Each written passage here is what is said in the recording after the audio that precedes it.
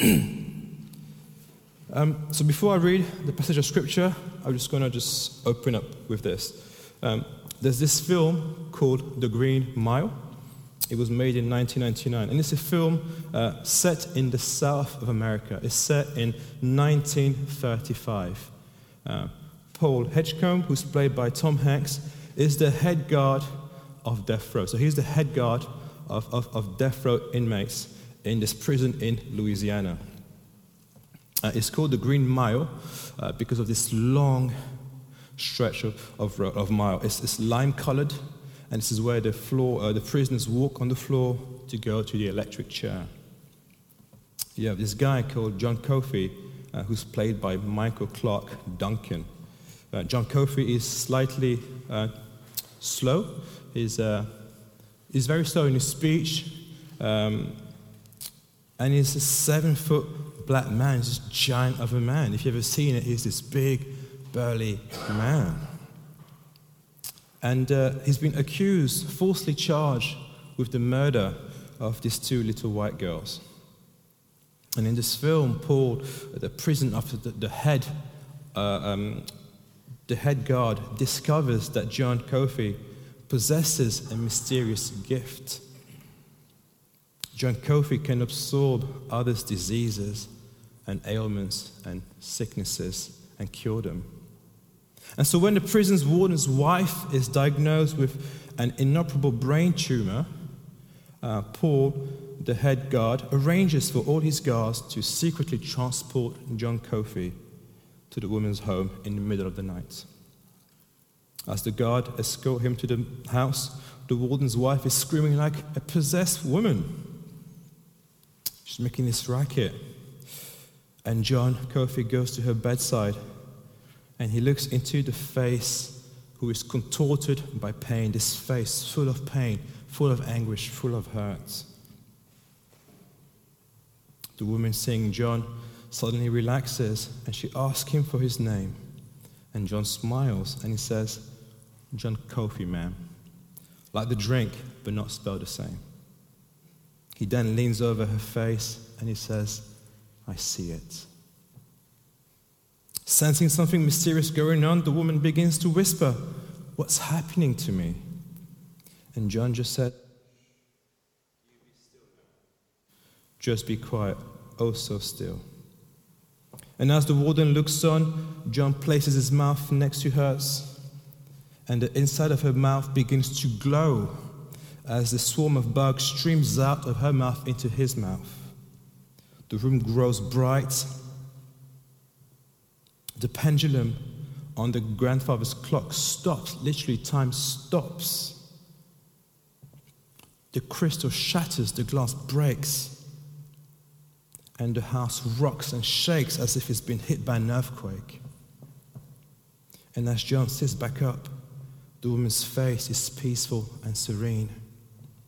The disease has left the body, but as we look, we see John who's doubled over in pain and begins to cough uncontrollably, and we realize that he has taken her sickness unto himself. He has taken her ailment unto himself. And in the passage we're reading and looking at tonight, it's Luke 8, verses 43 to 48. So it should be on the screen, and I'm going to read it for us. Luke 8, verses 43. And it says this: "And a woman was there who had been subject to bleeding for 12 years, but no one could heal her. She came up behind him, being Jesus, and touched the edge of his cloak, and immediately her bleeding stopped." "Who touched me?" Jesus asked. When they all denied it, Peter said to Jesus, "Master, the people are crowding and pressing against you." But Jesus said, "Someone touched me. I know that power has gone out from me." And then the woman, seeing that she could not go unnoticed, came trembling and fell at his feet. In the presence of all the people, she told why she had touched him and how she had been instantly healed. And then he said to her, "Daughter, your faith has healed you. Go in peace."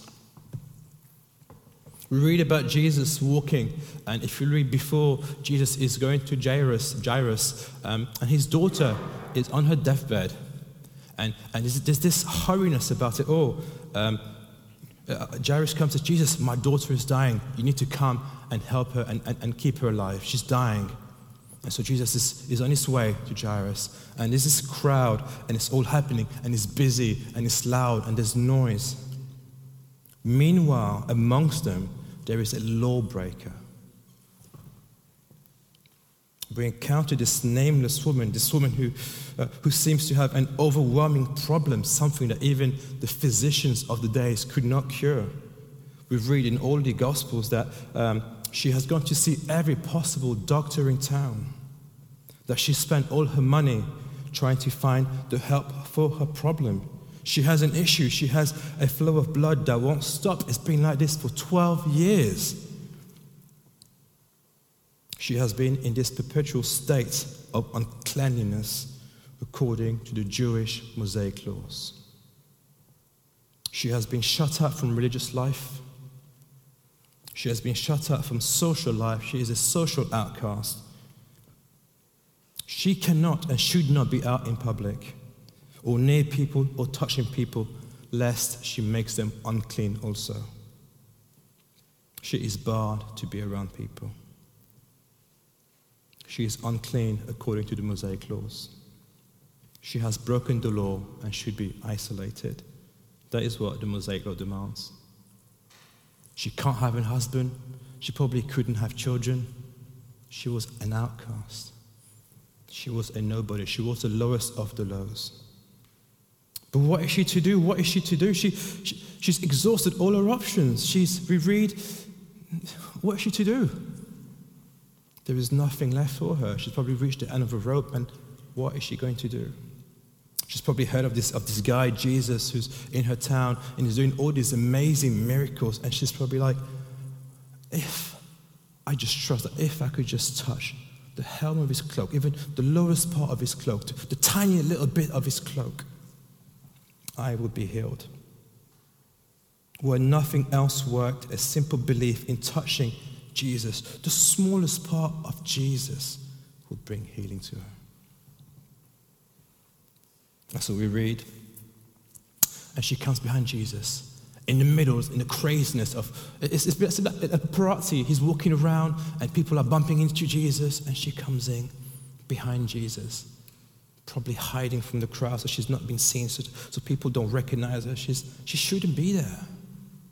Because if people knew who she was, she would have been pushed out. You cannot be here. You cannot even come near Jesus. You have no right to be in this place.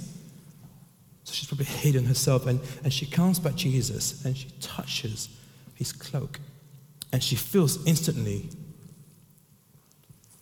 And in that moment, she encounters glory in the form of divine healing. Knowing full well that she touches Jesus under Mosaic law, she is therefore making Jesus unclean. So I'm saying, she was unclean. And she goes to Jesus and she touches the hem of his cloak. She gives him her uncleanliness. And in return, what does he do? He gives her his righteousness. And he takes the uncleanness onto himself. And he releases healing to her. Jesus turns around in the crowd and says, who's touched me? Who's touched me? Who? It's like saying, who took my picture? You know, paparazzi walking around, who's taking my picture? It's like, who's taking my picture? Who's touched me? Amazed at the question, Peter's like, you know, Jesus, there are people around, like, everyone's touching you. And Jesus is like, no. Someone's touched me. I felt power leave out of me. And of course, Peter's reaction is understandable, especially since there is a hurry, because Jesus has to get to Jairus. He has to go and do a healing. He has to do another miracle. He has to go and heal a woman, a girl who's dying. Peter can't see it. But Jesus senses things that we cannot sense. His timing is different for others, and Jesus can deal with many realities at once. And at this point, he knows that there is more than just a glimpse. Someone's touched him. And he turns around and he wants to find this woman. Do you know why this woman doesn't reveal herself instantly? Do you know why she doesn't say, hey, Jesus, it's me, I touched you? Do you know why she doesn't do that? Because she's probably convinced that Jesus will take her according to the law. She's probably convinced that Jesus will take her according to the Mosaic law, that Jesus would be upset with her, that Jesus will reject me according to the law. She's probably wondering that I'm going to be shunned if I say I did it. I'm going to be rejected. I'm going to be judged. I'm going to be insulted. I'm going to be belittled. I'm going to be mocked, ridiculed. Her whole life has been like this, and she wonders, if I give myself up, people are just going to make it worse for me. How can I do this? How? And when I was reading this, I wonder how many of us or how many people refuse to return to church or refuse to return to God, thinking that this is who God is. I wonder how many times they see Jesus as this figure who's upset, who's holding a grudge, who's annoyed, who's frustrated, who's angry at them. That is not Jesus. I wonder what we sold him that actually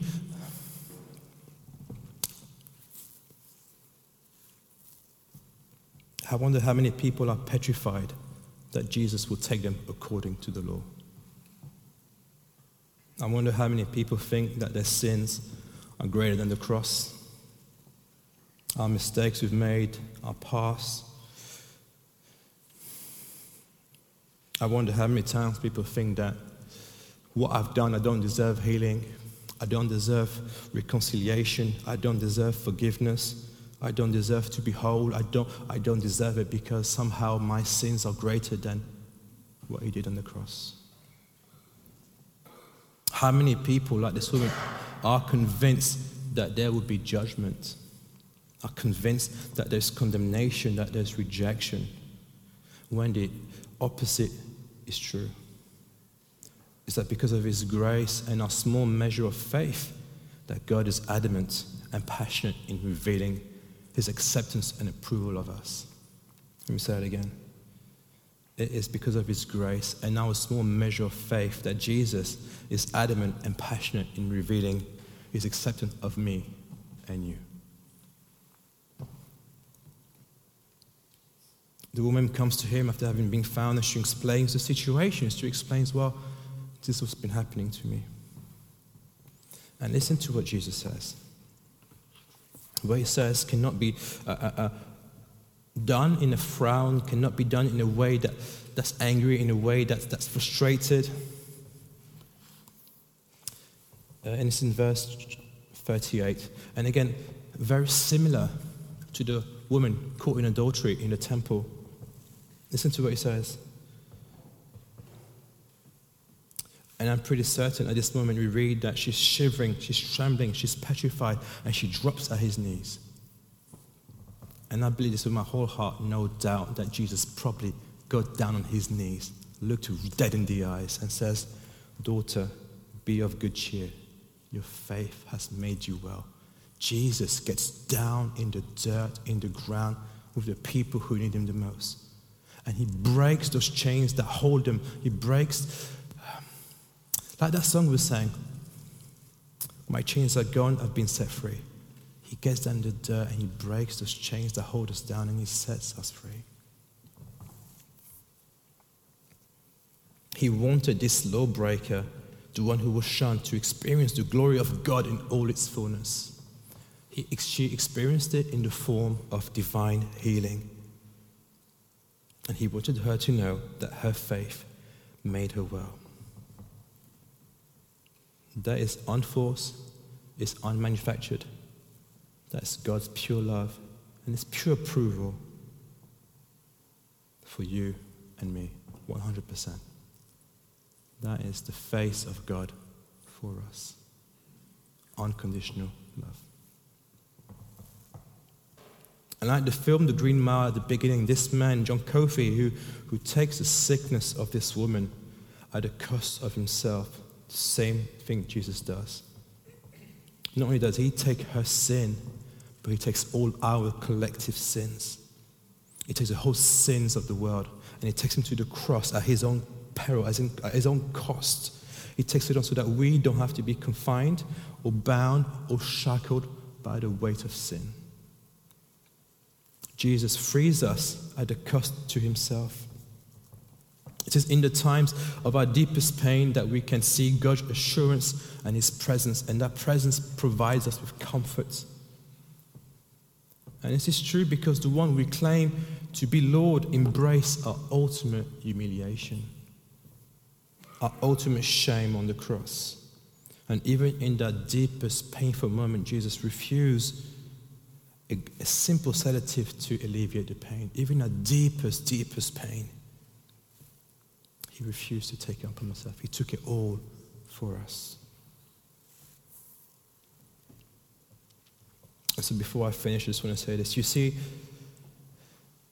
Jesus isn't for the righteous. He isn't for the righteous. He's not for those who are 100%, who are completely perfect, who are rock and roll. That Jesus is for the broken. He's for the sick. He's for the lowly. He's for the widow. He's for the orphans. He's for the person who has a flow of blood. He's for the one who's been cast out, who got caught in adultery. Jesus is for you. He's for me. He's for all of us. He's for the entire world. And I don't know about you, but when I read this story of Jesus, it just makes my heart beat for joy. And I think, how, Jesus, how? My life, my past, all these things, how? And I was thinking, I don't know about you. I don't know your situations. But I know that we all go through things, that we all go through moments of doubts, moments of moments of unsurety. I just want to say that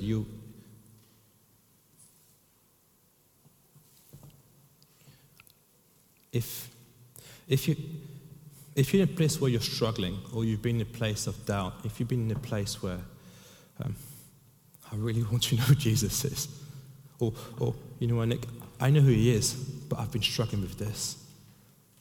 You know what, Nick, I know who Jesus is, but my past has come back and reared its ugly head, and it's making me think twice about my salvation. I want to offer the time for Mike and I to just want to pray for you. I believe in the power of prayer. I believe in praying for healing, in praying for, and it's not just physical healing. It can be emotional healing, it can be spiritual healing, it can be physical healing. And I think about healing in all its various forms. I believe in that. And I think Mike at some point might say something, but if that's you, you are welcome in this place. I would love to pray for you, and it would be my honor to do that for you. Does that sound okay? Is that strange? I hope it's not a strange thing to say. That's just my heart. So let me end in prayer, and I'm going to invite the team to just lead us in worship, if that's okay.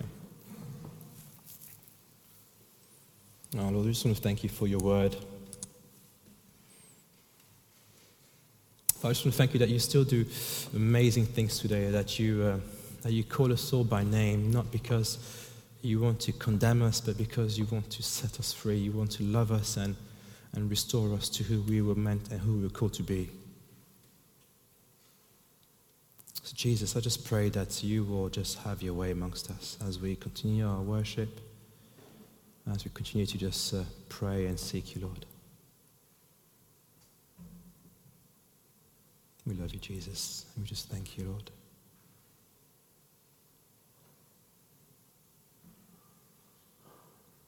Yeah, thank you, Father.